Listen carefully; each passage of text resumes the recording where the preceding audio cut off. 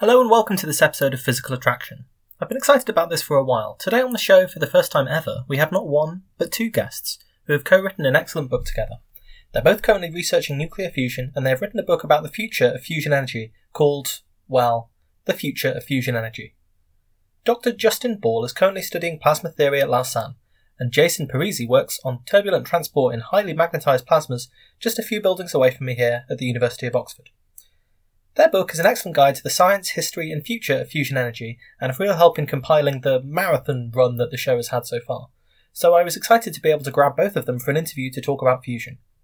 Since this comes after I've already been yakking about fusion for ages, the conversation does assume some knowledge of what nuclear fusion is, but should be easy to follow if you've listened to some of the episodes in this series already. This is the second part of the interview with Justin and Jason. It doesn't really depend on the first part, so you can dive right in here if you're a kind of non-linear person, but you may want to listen to the first part first. Without further ado, then, the authors of The Future of Fusion Energy. Yeah, so I think this brings us on quite nicely then to chapter 9 of the book, where you talk to, obviously, Justin, you are associated yourself with Commonwealth Fusion Systems, but also there's lots of other startups that are out there that all have various different methods by which they're trying to I made a solemn pledge once that I would never use the word disrupt in this sense, but yeah, disrupt the fusion industry. I hate myself. It's fine. I can edit it out. It's all good. These startups that said they would get a leg over, they would beat ITER to the punch by using some sort of ingenious new type of solution. And ultimately, I suppose in some ways it's a question of letting many flowers bloom and hoping that one of them stumbles upon, and as you've said, sometimes Mother Nature throws you a bone, right? And there's a wonderful plasma configuration that no one has seen before, that there's nothing really in the laws of physics, I suppose, that really prevent you from discovering something like that, particularly when you're exposing the plasma to new kinds of approach. But so for the course of writing the book, did you get a chance to interview lots of the people involved in these fusion startups? What was that like, and could you tell us about some of them? I'm sure. Yeah. So we reached out to a lot of them with varying degrees of success, and so like some are quite secretive. For instance, like Lockheed Martin, we couldn't even find like an email address to send. Others, like Commonwealth Fusion is very closely associated with the academic community. And so some of their stuff has been published in the recent past, right? Which is not the case for a private company like Lockheed that barely needs to publish anything that they're doing. Yeah, exactly. And so, for example, TAE Energy was really nice and sat down with a Skype interview with us, and these tokamaks are really complicated. There's been a bunch of research on them. All of these fusion startups are as complicated as tokamaks in terms of from a physics perspective. And so, even us as fusion scientists, it's really difficult to wrap our heads around how these devices work, what's their potential drawbacks, what are their potential advantages. And so, more information is always better. And so, like, for example, TAE and also General Fusion did a good job of like walking us through how they see their device and how they envision it working. Just to bring on to one in particular, General Fusion, so the concept that they have, as I understand it, and again, you've talked to them, so you can correct me if I'm wrong, but they have a device where you inject your deuterium-tritium fuel into the center of this kind of spinning vortex of molten metal, and then they have all of these pistons on the outside of their device, and the idea is that they're all going to simultaneously to within a few fractions of a millisecond, compress all of that all of that molten metal at the same time, and cause a kind of spherical shock wave that will come in and compress that in a fuel capsule. And so in some ways it's similar to what inertial confinement fusion scientists with lasers were trying to do, where you compress a capsule to a very, very, very small size, very high temperatures and densities, and it hopefully produces enough energy to make that whole effort that you'd set up beforehand worthwhile. And it just astonishes me that this device could work? Because it seems, and maybe I'm being naive here, but it seems like they had a real problem with NIF, the National Ignition Facility, and other laser devices, getting anything that was sufficiently spherically symmetric to compress their capsule down to this size.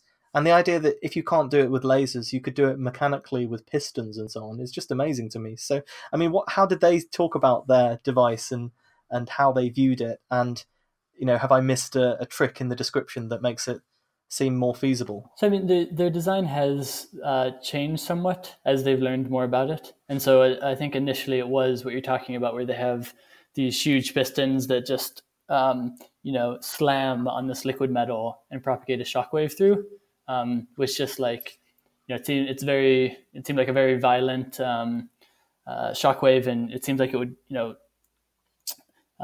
cause liquid metal to go in the plasma and lead to be everywhere. And at least from my perspective, it seemed quite challenging. Now they're doing more of a slow compression. So the idea is that what they're pursuing is called magnetized target fusion, and it's a compromise between normal magnetic confinement, like a tokamak, and inertial confinement, like the NIF laser system. And so you start off with a magnetically confined plasma, and then you compress it a la inertial confinement. And so initially they were having this shockwave to provide much more extreme compression, so that it would be more similar to a NIF-like device. And now they're kind of smoothly pushing in liquid metal to compress it more slowly, less violently. And so now it's more towards the magnetic confinement tokamak like approach. But I mean, so they're quite open with the community and engage. And the main thing that I'm worried about is the potential for the liquid metal, liquid lithium, lead to get into the plasma and contaminate it. The liquid metal is really elegant because it really solves your material science concerns of meaning that you don't have solid material that gets weakened by neutron damage. But at the same time, one of the keys for getting good performance on the original tokamak in Russia was to just fastidiously clean the wall and make sure that you weren't having any impurities, any like large atoms like lead or nickel or whatever getting into the plasma. And it seems like if you have liquid right next to the plasma that's getting compressed, that there's a lot of potential for impurity contamination. Yeah, if it's actually a separate substance that's physically compressing the plasma, it's very difficult to see how some of that is not going to get in there somehow and then radiate away all that energy that you've been trying to deliver to the heart of your plasma. And also providing that amount of energy density to a single point by like mechanical processes of physically pushing on an object is also just something that I honestly don't know whether it can or can't be done. But I remember there's some stories from very, very early in the days of fusion where people were almost trying to do this ballistically, like fire loads of pellets at your target fuel to see if you could compress it that way. And of course, it was just a non-starter because you need something with the spherical symmetry and the energy density, the sort of ability to deliver all that power to a point that a laser has to even start thinking about this stuff, from my perspective. But it would be wonderful if we were proved wrong, as ever. Yeah, agreed. I mean, nothing would be better for the fusion community as well as the world as a whole for one of these startups to succeed. But as far as so one of the main things we were interested in from the startups is what triple product they'd achieved, because that kind of gives a sense of where they are currently. And we did a literature review, we asked a lot, and as far as we can tell, none of the startups have achieved the triple product that the T3 device in Russia in 1968 got. And so this was the device that kind of started the tokamak revolution in fusion. And so as far as we know, the startups have yet to match that. There is one Helion Energy, but I think if I remember correctly, their triple product was about the same as T3, right? But like the duration of their shot was 2 orders of magnitude, or maybe even 3 orders of magnitude shorter. So I think what Justin is saying is pretty amazing, and the T3 tokamak, which I think was kind of built in 1968, so over 50 years ago now. These startups still haven't achieved the same level of plasma performance as something built over 50 years ago. It tells you just how good the tokamak concept actually is and how hard it will be to beat.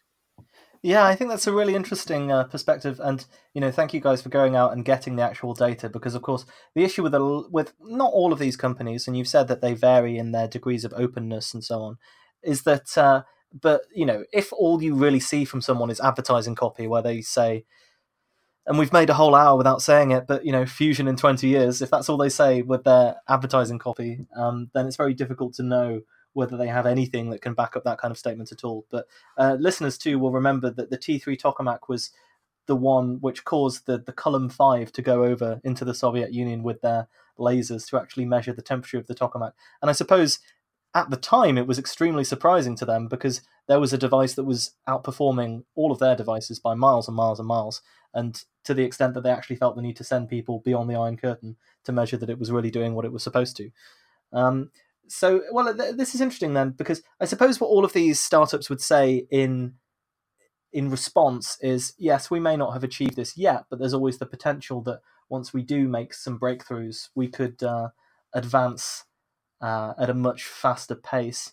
But again, it almost seems like when we look at how tokamaks advance, tokamak triple products and confinement times, they've been following this sort of, well, it's a bit like a Moore's law, isn't it? I guess you guys actually say in your book it's faster than Moore's law.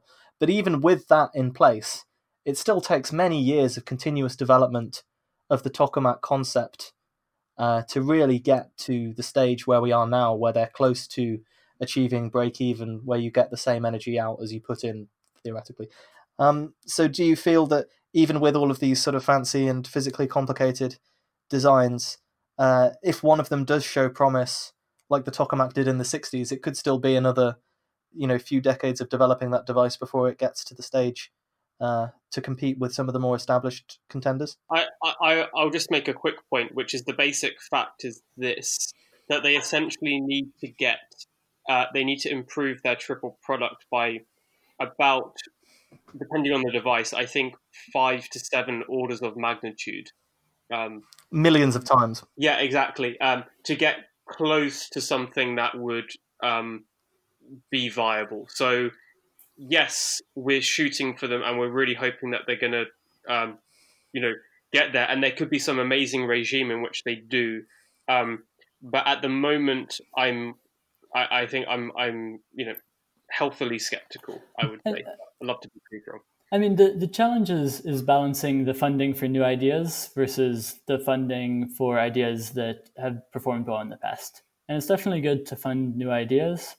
And the funding for startups is generally relatively small. So like even about the biggest startup is TAE, that is about the same size as like it employs around 100 people or 150 people. It's about the same size as the TCV staff here at the Swiss Plasma Center. So these aren't huge efforts, but I think the problem is if they undercut, like say the ITER effort of, ITER is trying to sustain funding for a device that takes 20 years to build, and these startups are saying that they can do fusion in 10, and so it. My worry is if it undercuts bigger efforts. Although it does seem like the funding sources are a bit different, right? Yeah, they're very different. Yeah. So you're talking about progress. One of the things that's really lacking in fusion is milestones of, like, from the public's perspective, it's really difficult to judge progress in fusion, and so it doesn't seem like any progress has been made, right? It's just you build a new device and there's new instabilities. But I mean, like the instabilities that we're dealing with now are, micro instabilities that are these small turbulent fluctuations that cause energy to leak out of the device. Whereas in, the 1960s and 50s, we were talking about, these huge MHD stabilities that were causing the plasma to slam into the wall. And so people don't have real life experience with this stuff, and so it doesn't seem like much progress has been made. Yeah, I feel like that graph, the sort of Moore's law graph of how tokamaks have improved, is still the best thing you can show to people when they're saying, why is it that we should fund your next tokamak again? Because you can show them that although the story can seem depressingly familiar in the sense that we built a device and then we encountered some new way that plasma behaves terribly, the story behind that's less easy to see is that actually everything that has been done has been incremental progress. I think one thing that reminds me of is the famous story of the Zeta project in Harwell, which is not too far away from where some of us are sitting now, which was heralded at the time as being the breakthrough of fusion energy, and then it turned out that the neutrons they observed weren't from thermonuclear reactions, and it was a big sort of embarrassment and an upset over that. But then a few months or years later, similar devices did achieve what Zeta was supposed to have achieved, and they did achieve thermonuclear fusion reactions. And that story, that progress, kind of got buried by the high-profile debacle over Zeta. I mean, do you think that maybe fusion scientists or people similar, and this is obviously part of why you've written your book, need to communicate with the public in a different way to avoid this kind of thing from happening? Or do you blame people who write headlines? Yes, both. Definitely both.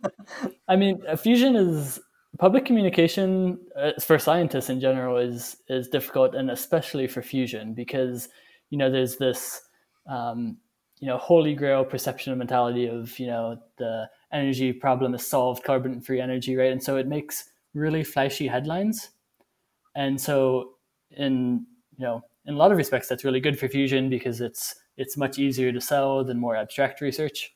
But on the other hand, it can really lead to miscommunications. And so I know it seems like whenever there's a fusion development, the thing that people are interested in is how many years until a fusion power plant, right? So a startup has a new concept. Reporters ask how long until this will be a power plant. And so for fusion researchers, I guess it's a challenge of setting expectations. And so you can give the most optimistic time frame that you can, but then it leads to this perception that fusion researchers are always saying that fusion is 20 years away. As far as concrete like steps to improve this, I mean, a big reason why we've written this book is to give the motivated layperson a perspective on fusion. And so if there's a reporter who's writing a story on fusion, this book is exactly targeted at them and will give them perspective on how to interpret the most recent development. I think the book does a really good job of explaining the history and science, and as well a lot of the power plant design concerns, which is quite esoteric and is a discussion, I guess, that has not really had that much in the popular coverage of fusion. The real engineering practicalities of getting this thing to work. When it came to analogies for fusion, I really liked the one about mini golf holes. I also interviewed Zach Wienersmith for this show, and he had this book Soonish, which was all about forthcoming technologies. And his fusion analogy, I don't know if you've read it, was about shy, geeky people at a party.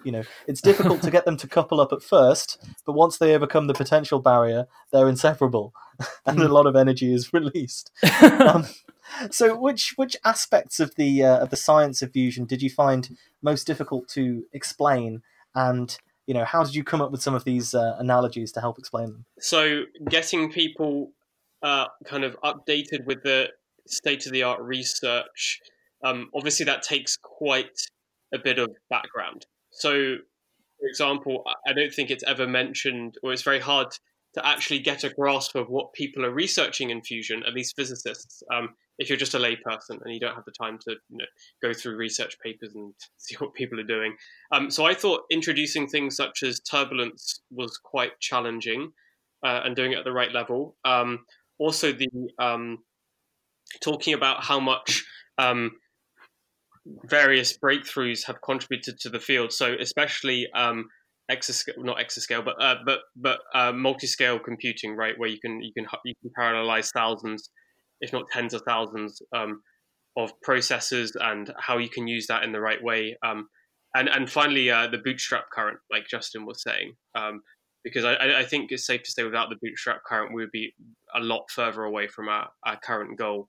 That is currently the case. So we really tried to equip people not only with the knowledge, but the tools to think about fusion such that, in the future when ITER does inevitably turn on and we start getting results from it, and a few other tokamaks and other fusion startups are going to be reporting interesting results, which I hope happens quite soon.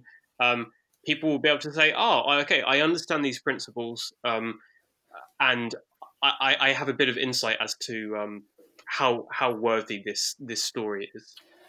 As far as analogies, I mean, I think just everyday life is the best source of analogies. I think all of us have been at the party that Zach Weinersmith is describing, where we initially feel shy and then meet someone that we really have something to talk to about.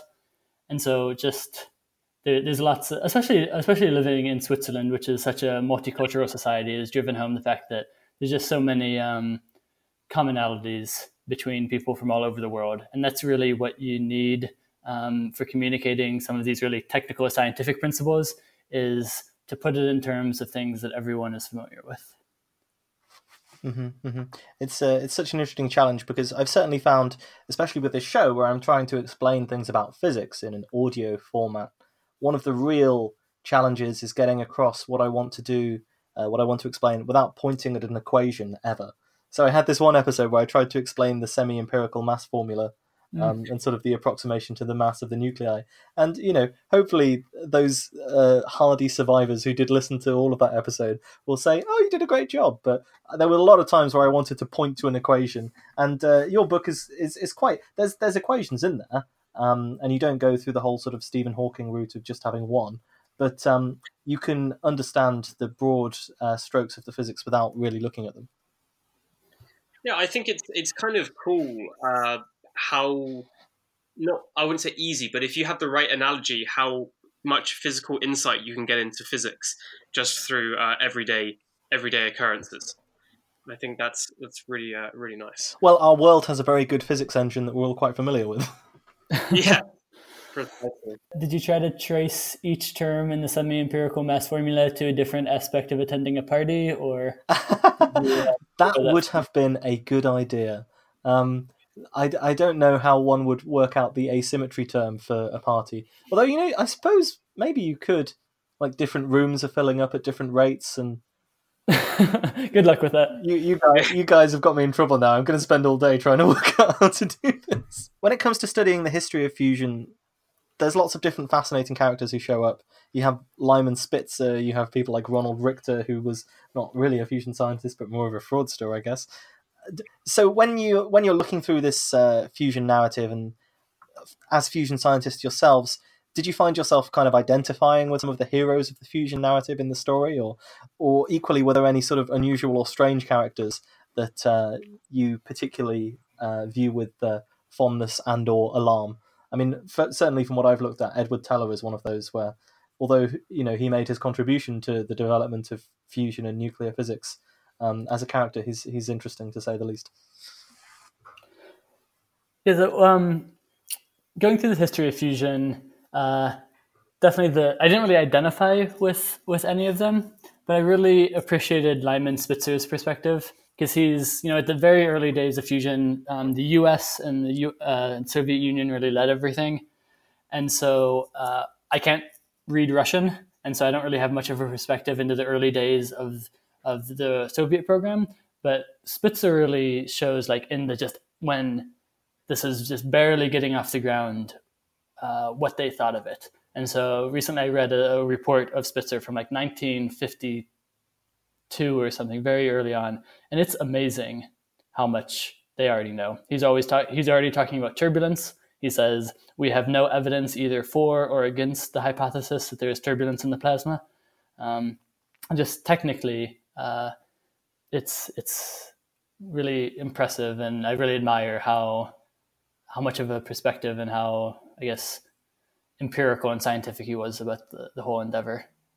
One of the good things about fusion is that it's a pretty small community, and so and it's only been going on for 70 years. So a lot of the leaders are from the early days are still alive, and so walking around Cullum Lab, you run into not people that are famous outside of fusion, but you run into the greats from plasma theory, and it's humbling. Yeah, it's pretty amazing. I was at the US Fusion Theory Conference, which is called Sherwood, sometime last month, and it was the 70th. Was it the 70th or 60th? I think it was the 60th anniversary of it. And one of the people who organised the first Fusion Theory Conference, Russell Coulthard, he was there, and he's still at PPPL. And this guy is just like a giant in the field. If you read lots of the initial papers on MHD stability and magnetic geometry, he was the pioneer of this stuff. I think, as for like Justin, I didn't really identify with any of the characters, just for various reasons. But I think, as a theorist, someone who I really had a lot of respect for and really wish I could have met at some point was Marshall Rosenbluth. He was basically I think he was known as the Pope of plasma physics. And he was just like, I like an infinite source of knowledge and insight. And in my research, I mean, I'm reading quite a few of the papers and comparing things, some of my results with him, and kind of like what Justin was saying, in terms of Spitzer knowing a lot. Like, Spitzer already knew that turbulent transport could be a problem. Rosenbluth, in some of these instabilities that I'm looking at, like, he had a huge amount of insight. And it's just, I really wish I could, I aspire to be as prodigious as someone like him one day. So he's a really impressive figure. Also worked on the nuclear bomb project, I think. But yeah, amazing physicist. Yeah, we've done quite a few shows about the nuclear bomb project, both in the US and in the USSR.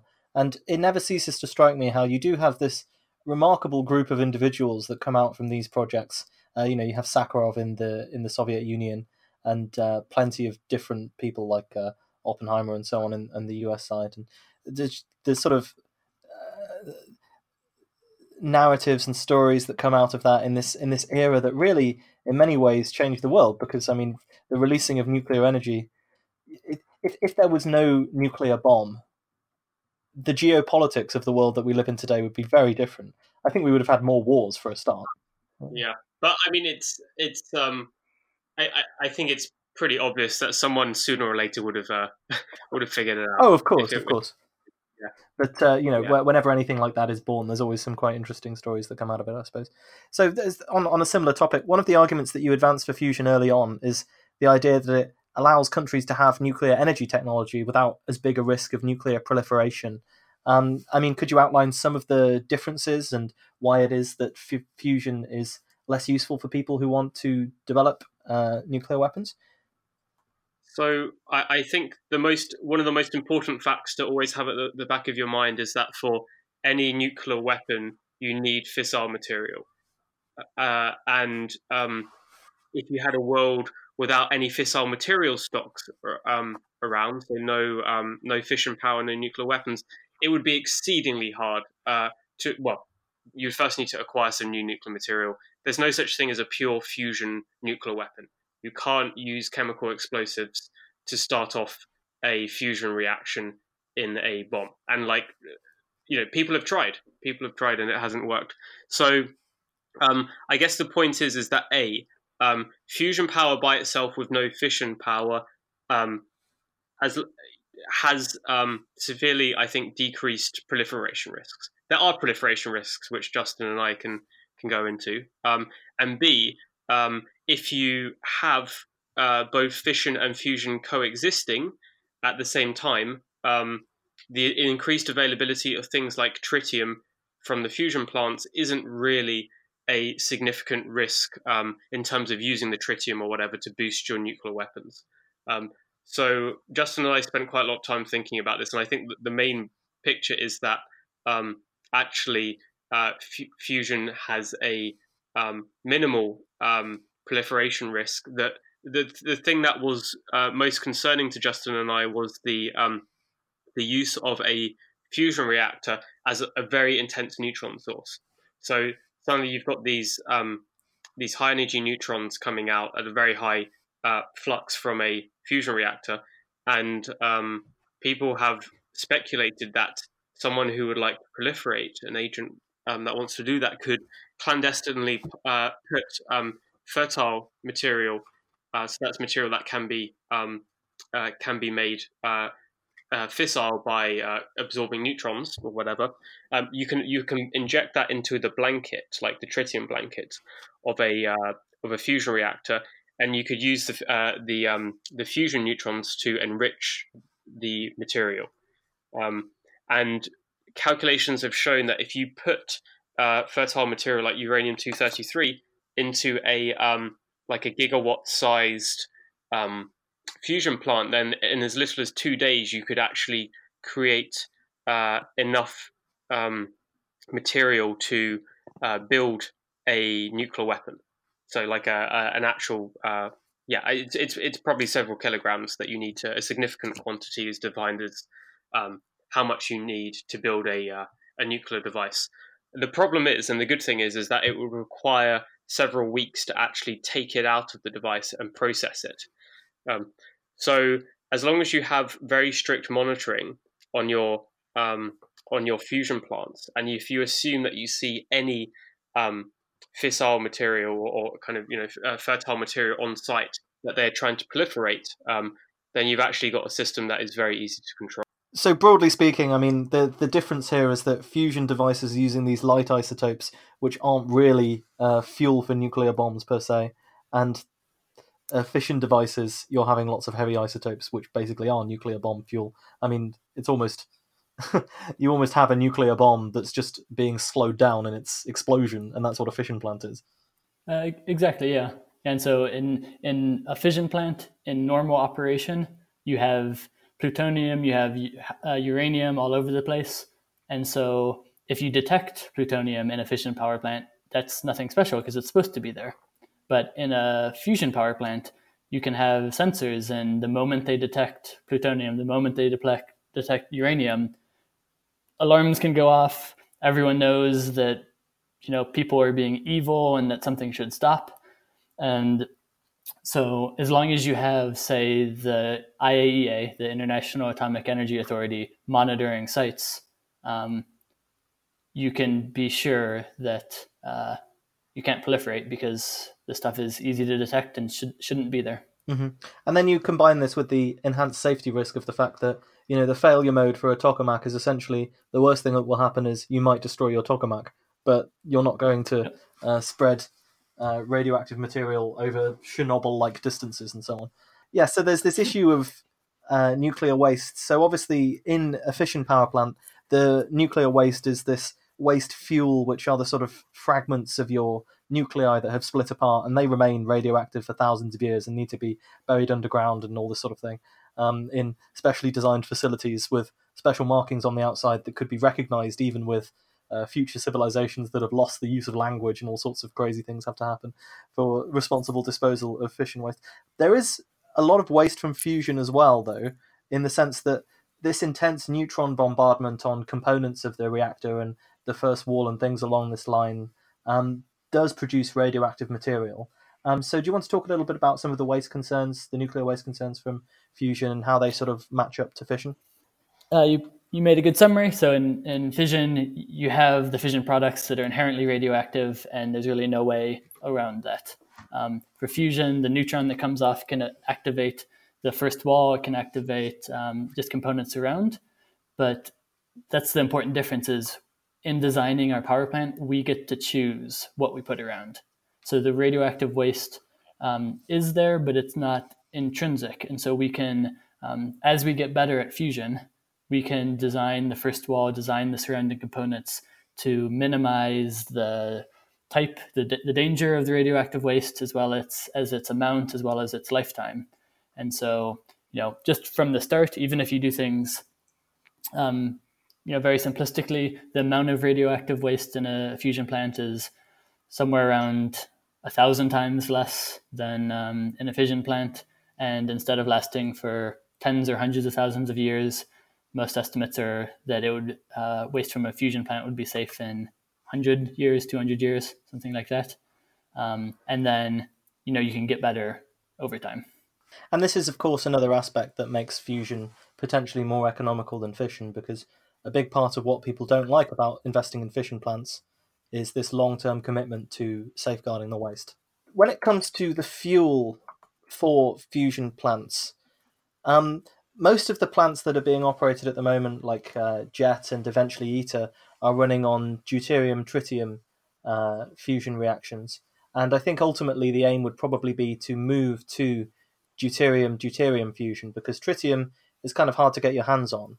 And there are currently schemes to recover some of the tritium or make more tritium as part of your fusion reactor's running cycle. So, I mean, how feasible do you think, how much of a concern do you think the fuel is for fusion power plants, in particular tritium, and trying to recover that from the reactor? Well, quickly, just to say, by the way, so only 2 tokamaks have actually ever operated DT. Most of them are operating at levels where the fusion power is negligible. They're just, because tritium requires all kinds of licensing and stuff. I see, but when they're running their shots to get as much power as possible, they operate in DT. Is that right?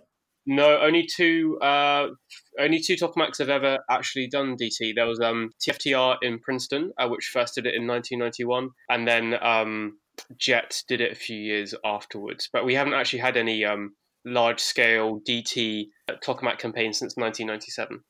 Yeah, so the general idea is that tritium is expensive, it's radioactive, it's just a huge headache. Mm-hmm. And so most experiments run on pure deuterium. So they produce relatively little fusion power, like very little fusion power. And you understand how the plasma behaves. And it's pretty straightforward to understand how a DT plasma, a deuterium-tritium plasma, would have behaved. So the plasmas behave pretty much the same. And then you can imagine how much power would have been produced. I see. So, but in the long term, for I guess the first practical tokamak power plant demo, the plan there is to run with DT or with DD? So power plants would have to use deuterium-tritium. And so as far as getting tritium, it's definitely true. I think power plants have to be self-sufficient, meaning they produce as much deuterium as they consume, and that's by using a lithium breeding reaction with a neutron. And so it is a challenge, and it's particularly challenging because we've never been able to experimentally test this. So the few devices, so JET and TFTR, that have used deuterium-tritium as fuel didn't produce very long plasma discharges, so they didn't produce very many deuterium-tritium neutrons. And so you can't actually test experimentally the schemes to generate tritium. And so the physics of it are pretty well known. So you can use neutronics codes that are used for nuclear bombs or whatever. You can use these codes to model the behavior of the neutrons and to calculate how much tritium would be generated if you set up your reactor in some certain way. And so there are codes that calculate this. And so I'm convinced that this is a solvable problem. I think I'm much more, for instance, concerned about disruptions than I am about tritium breeding. That being said, it hasn't been experimentally tested yet, and it will be an engineering challenge because tritium is really precious, and so you can't let it, you can't lose it. You can't. You have to be really careful about. And just to add, it might be useful to say that ITER is testing a variety of tritium blanket concepts, but it's not going to be self-sufficient in tritium, just because most of the wall is going to be covered in diagnostics and heating and whatnot. Yes, because it's an experiment rather than a power plant prototype. Exactly. So ITER is due to be switched on if there are no more delays in a few years. Could you take us through what ITER is going to do when it's switched on, and what are going to be the sort of major milestones to look for, the major achievements that this particular experiment is hoped to have, and some of the maybe perils and pitfalls that you might see along the way as well? So like most most big fusion experiments, it'll be switched on in stages. And so 2025 is the date for the first plasma.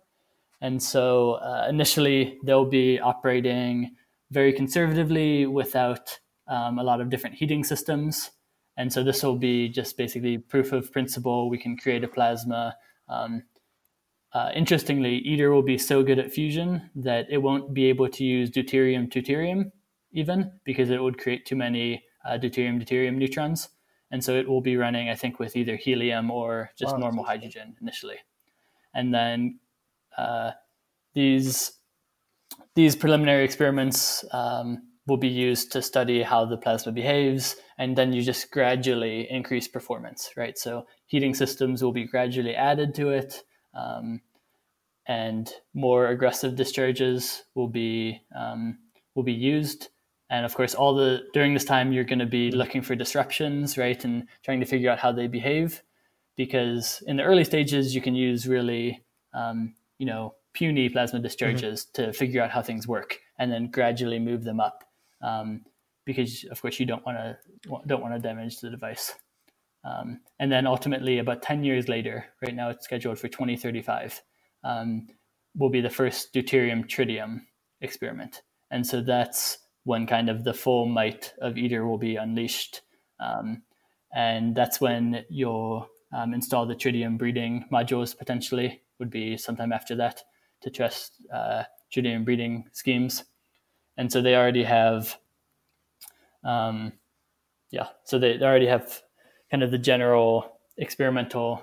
shape of the general experimental program set up in that way, just to minimize. So it's fair to say that maybe perhaps the primary goal of the first 10 years is to see how the plasma and the reactor behave compared to, the theoretical models of how it will behave, particularly sort of seeking that upper limit of how high you can push the plasma density and so on until you start hitting these disruptions.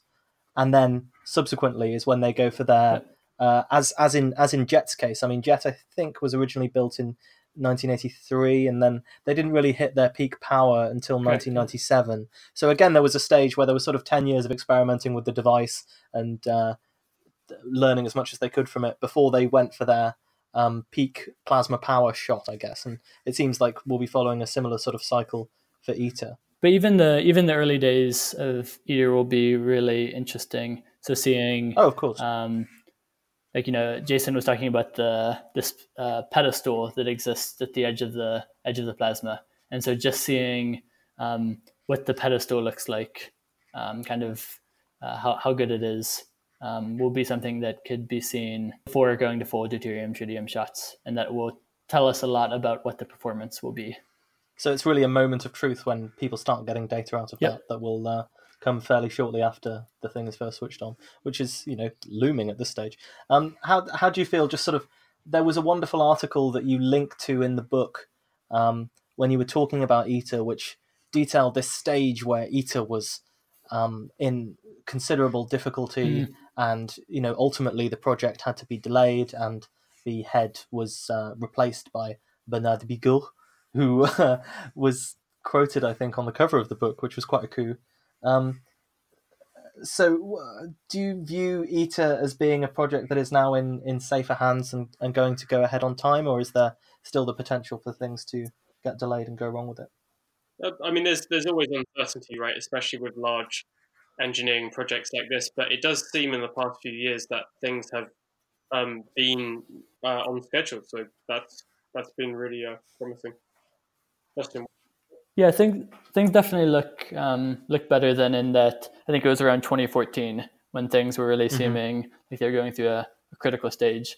Things seem on a better track now. It is important to keep in mind that ITER is just like an immensely ambitious experiment, right? Like I think it is the world's biggest scientific collaboration, and so we've talked exclusively about technical challenges of ITER, but the political challenges are in a lot of ways just as formidable.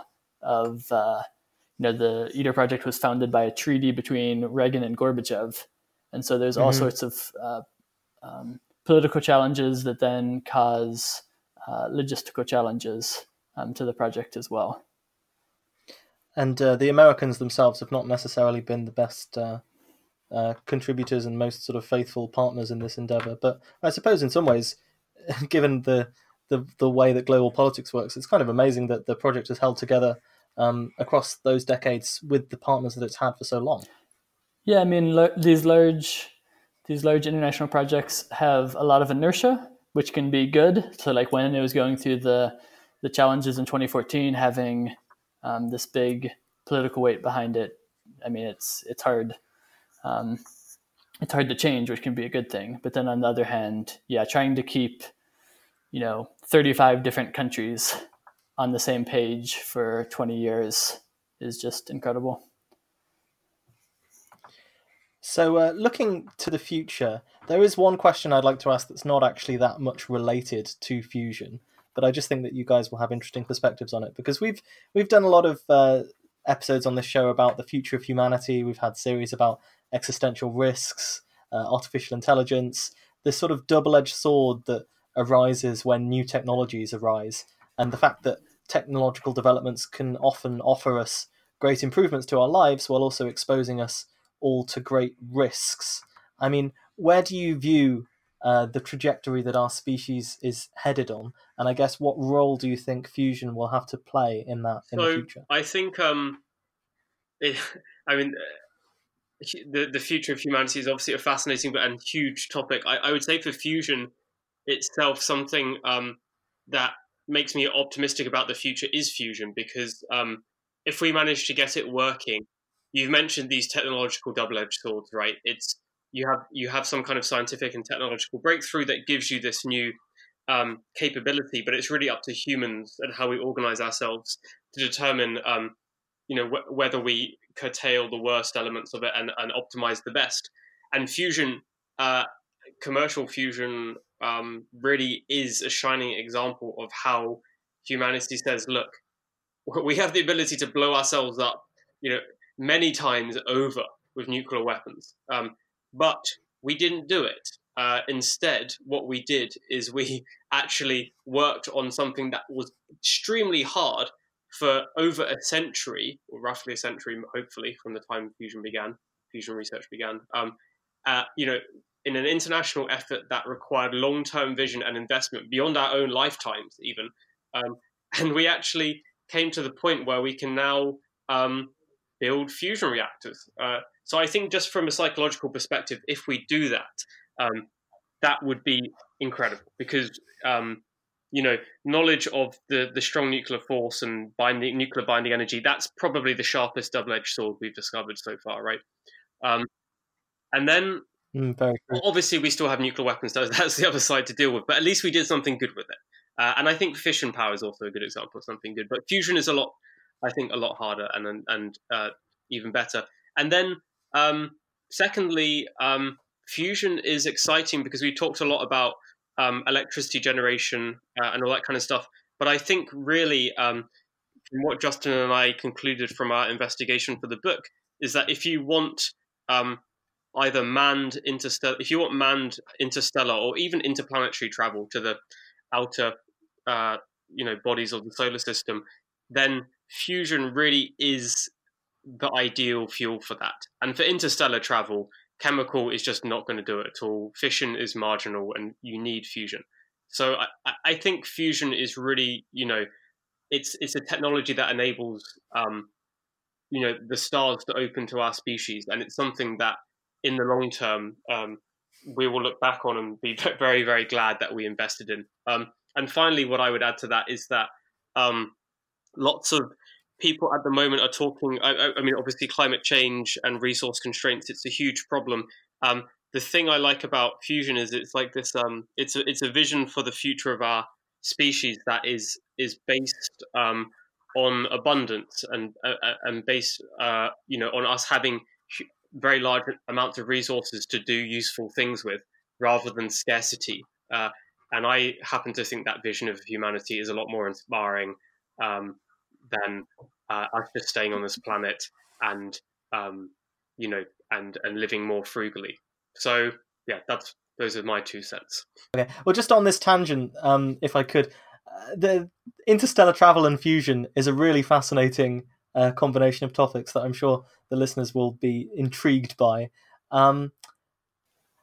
So we've talked about it very briefly in one of our episodes on the Starshot project, which is this idea that you would launch sort of cube satellites into space using a big array of lasers on the ground that would, accelerate them to some appreciable fraction of the speed of light, which is the real bar for interstellar travel, is actually, either having a slower but sustained journey or something that's going at an appreciable fraction of light speed. Mm-hmm. And that these would launch these satellites to the nearest planet, the nearest star, Proxima Centauri, and have a look around.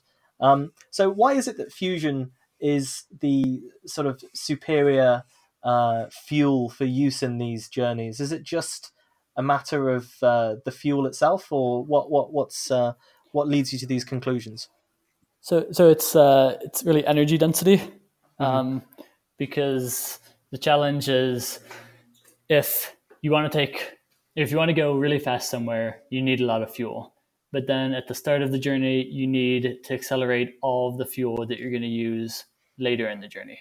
Mm-hmm. And so there's this exponential dependence. So basically, the weight of the fuel, you can spend all of your energy accelerating the weight of the fuel needed for later in your journey. Now, if the fuel weighs less, so basically if you can have more energy with less weight, then there's this beneficial feedback. It's an exponential dependence. So it's really helpful to have the highest energy densities possible. And so fusion is that. And so it's you can carry along the most energy possible with the least amount of weight. Well, if I was really playing with fire, I could talk about antimatter, which probably gives you even higher energy density, but obviously has its own issues on account of how it can't come into contact with anything else. Yep. So yeah, we looked into that. It's a fascinating topic. And fusion, obviously, like we're struggling to make a device on Earth, to make a device that's lightweight enough to be put onto an interstellar spacecraft is much more challenging. Mm-hmm. And so this is not going to fit on one. Yeah, this is more speculative, but of course. Antimatter, is even more speculative than that. And so. Yeah, fusion. But also, just to quickly say, for the Project Starshot, I mean, that's not a manned mission, right? They're these very, very... No, of course not. No, you would never get that kind of payload out with that. Yeah, so for something like that, I mean, what they're proposing seems to be ideal. But if you want to transport heavy things, then yeah, you need something where you carry your own fuel with you. It seems. Just as a quick number, if you want to get up to 5% of the speed of light with fusion. If you had a fusion propulsion system, you need to carry about the same amount of propellant. Well, half the mass of your ship has to be fuel. However, if you want to get up to 5% of the speed of light with fission, it's like you need to have thousands of times more fuel than you do with payload. Than the actual dry mass of your ship. And with chemical, like it's just you probably couldn't even get that fast with the whole mass of the solar system as fuel. So yeah, I mean, I don't know exactly what the ratios are for the shuttles and things that are being used at the moment, but it is mostly fuel by mass, and then the payload is a much smaller fraction of it, I guess. Finally, then, I think amongst fusion scientists, and I think both of you maybe have alluded to this a little bit earlier on, there's something of a cathedral mentality that has developed, which is, in other words, in the 1950s, when these real efforts towards fusion started, you could see why people might think that it could be relatively easy, because that in a few decades they've gone from no one knew what a nucleus was to nuclei have been split to blow up cities in Japan. That's a horrible thing that happened, but it just demonstrates the level of progress in the science over a very short era of time. And so it was perhaps perfectly feasible to think that in the same way that civilian fission power had become a reality, it might be possible to expect fusion to be providing even more power in an even better way within a few decades, and within the lifetimes of the experimenters.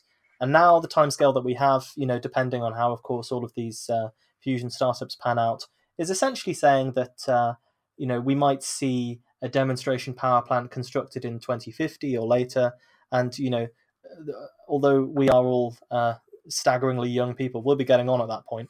And it's clear that many of the people in 2019 who have discovered just what a challenge this project really is have had to kind of adopt a mentality that their beginning work, which will be completed by others in future generations, like, the group of masons laying the stonework at the base of a cathedral, aware that they might never live to see the roof being built. And, it comes to, Jason, in what you're saying about spreading beyond the stars. And I know there's all these thought in futurist circles about how the best thing you can do is to maximize the ability of humanity to spread amongst the stars, because then you enable, trillions upon trillions of future humans to be born. And if you're the kind of person who likes to maximize utility functions, that's probably a good thing to do. But do you feel like this cathedral mentality is the mentality of the fusion community? And perhaps both of you speaking from personal experience and the people that you've talked to, is it a field where you have to have a certain amount of idealism to succeed or try, or is it just that you're working on an incredibly difficult and fascinating physics problem, and the long-term consequences of it provide a kind of extra incentive and motivation to keep going? So I think it's a combination. Talking to people, I think scientific curiosity is a big reason why people get into the field. Like, just problems are very interesting to work on. Personally, like, even I'm really excited for the ITER project, but one of my motivations is the cathedral mentality of, with climate change and resource usage, as Jason pointed out, we're kind of handicapping future generations a lot. And so it's great to know that we're building something that will be useful in the future, right? We're gathering knowledge about a topic that at some point or another will benefit mankind. And so, fusion is the energy source of the universe. At some point, it will certainly become helpful, and it's nice to know that people now are giving that as knowledge as a gift to future generations. Yeah, so I mean, what I would say is people are motivated by many different things. I honestly think that lots of people in fusion and kind of in turbulence research are really just motivated by the interesting plasma physics questions there are. I don't think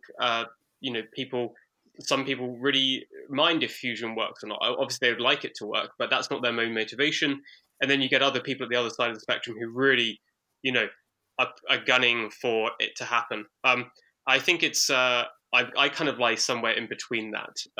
I think that you see the cathedral mentality. Some people don't want to be the cathedral masons; they want to build the whole thing, which is what startups are doing, right? Which is admirable for many reasons. And I think there's a good chance that people of our age will just live to see the roof being completed and the cathedral doing its thing. Just about. I hope we will see it. But even if I knew, for example, that it's not going to happen until after I die, I'd still continue to work on it, because it's a noble question and it's a fascinating question. And I think we shouldn't be too confident in predicting the future, right? Like, we know for a fact that there's going to be just an immense change in the way we generate energy. And so we talk about timescales, but what we really should talk about is funding dollars for fusion, right? And so the distance to fusion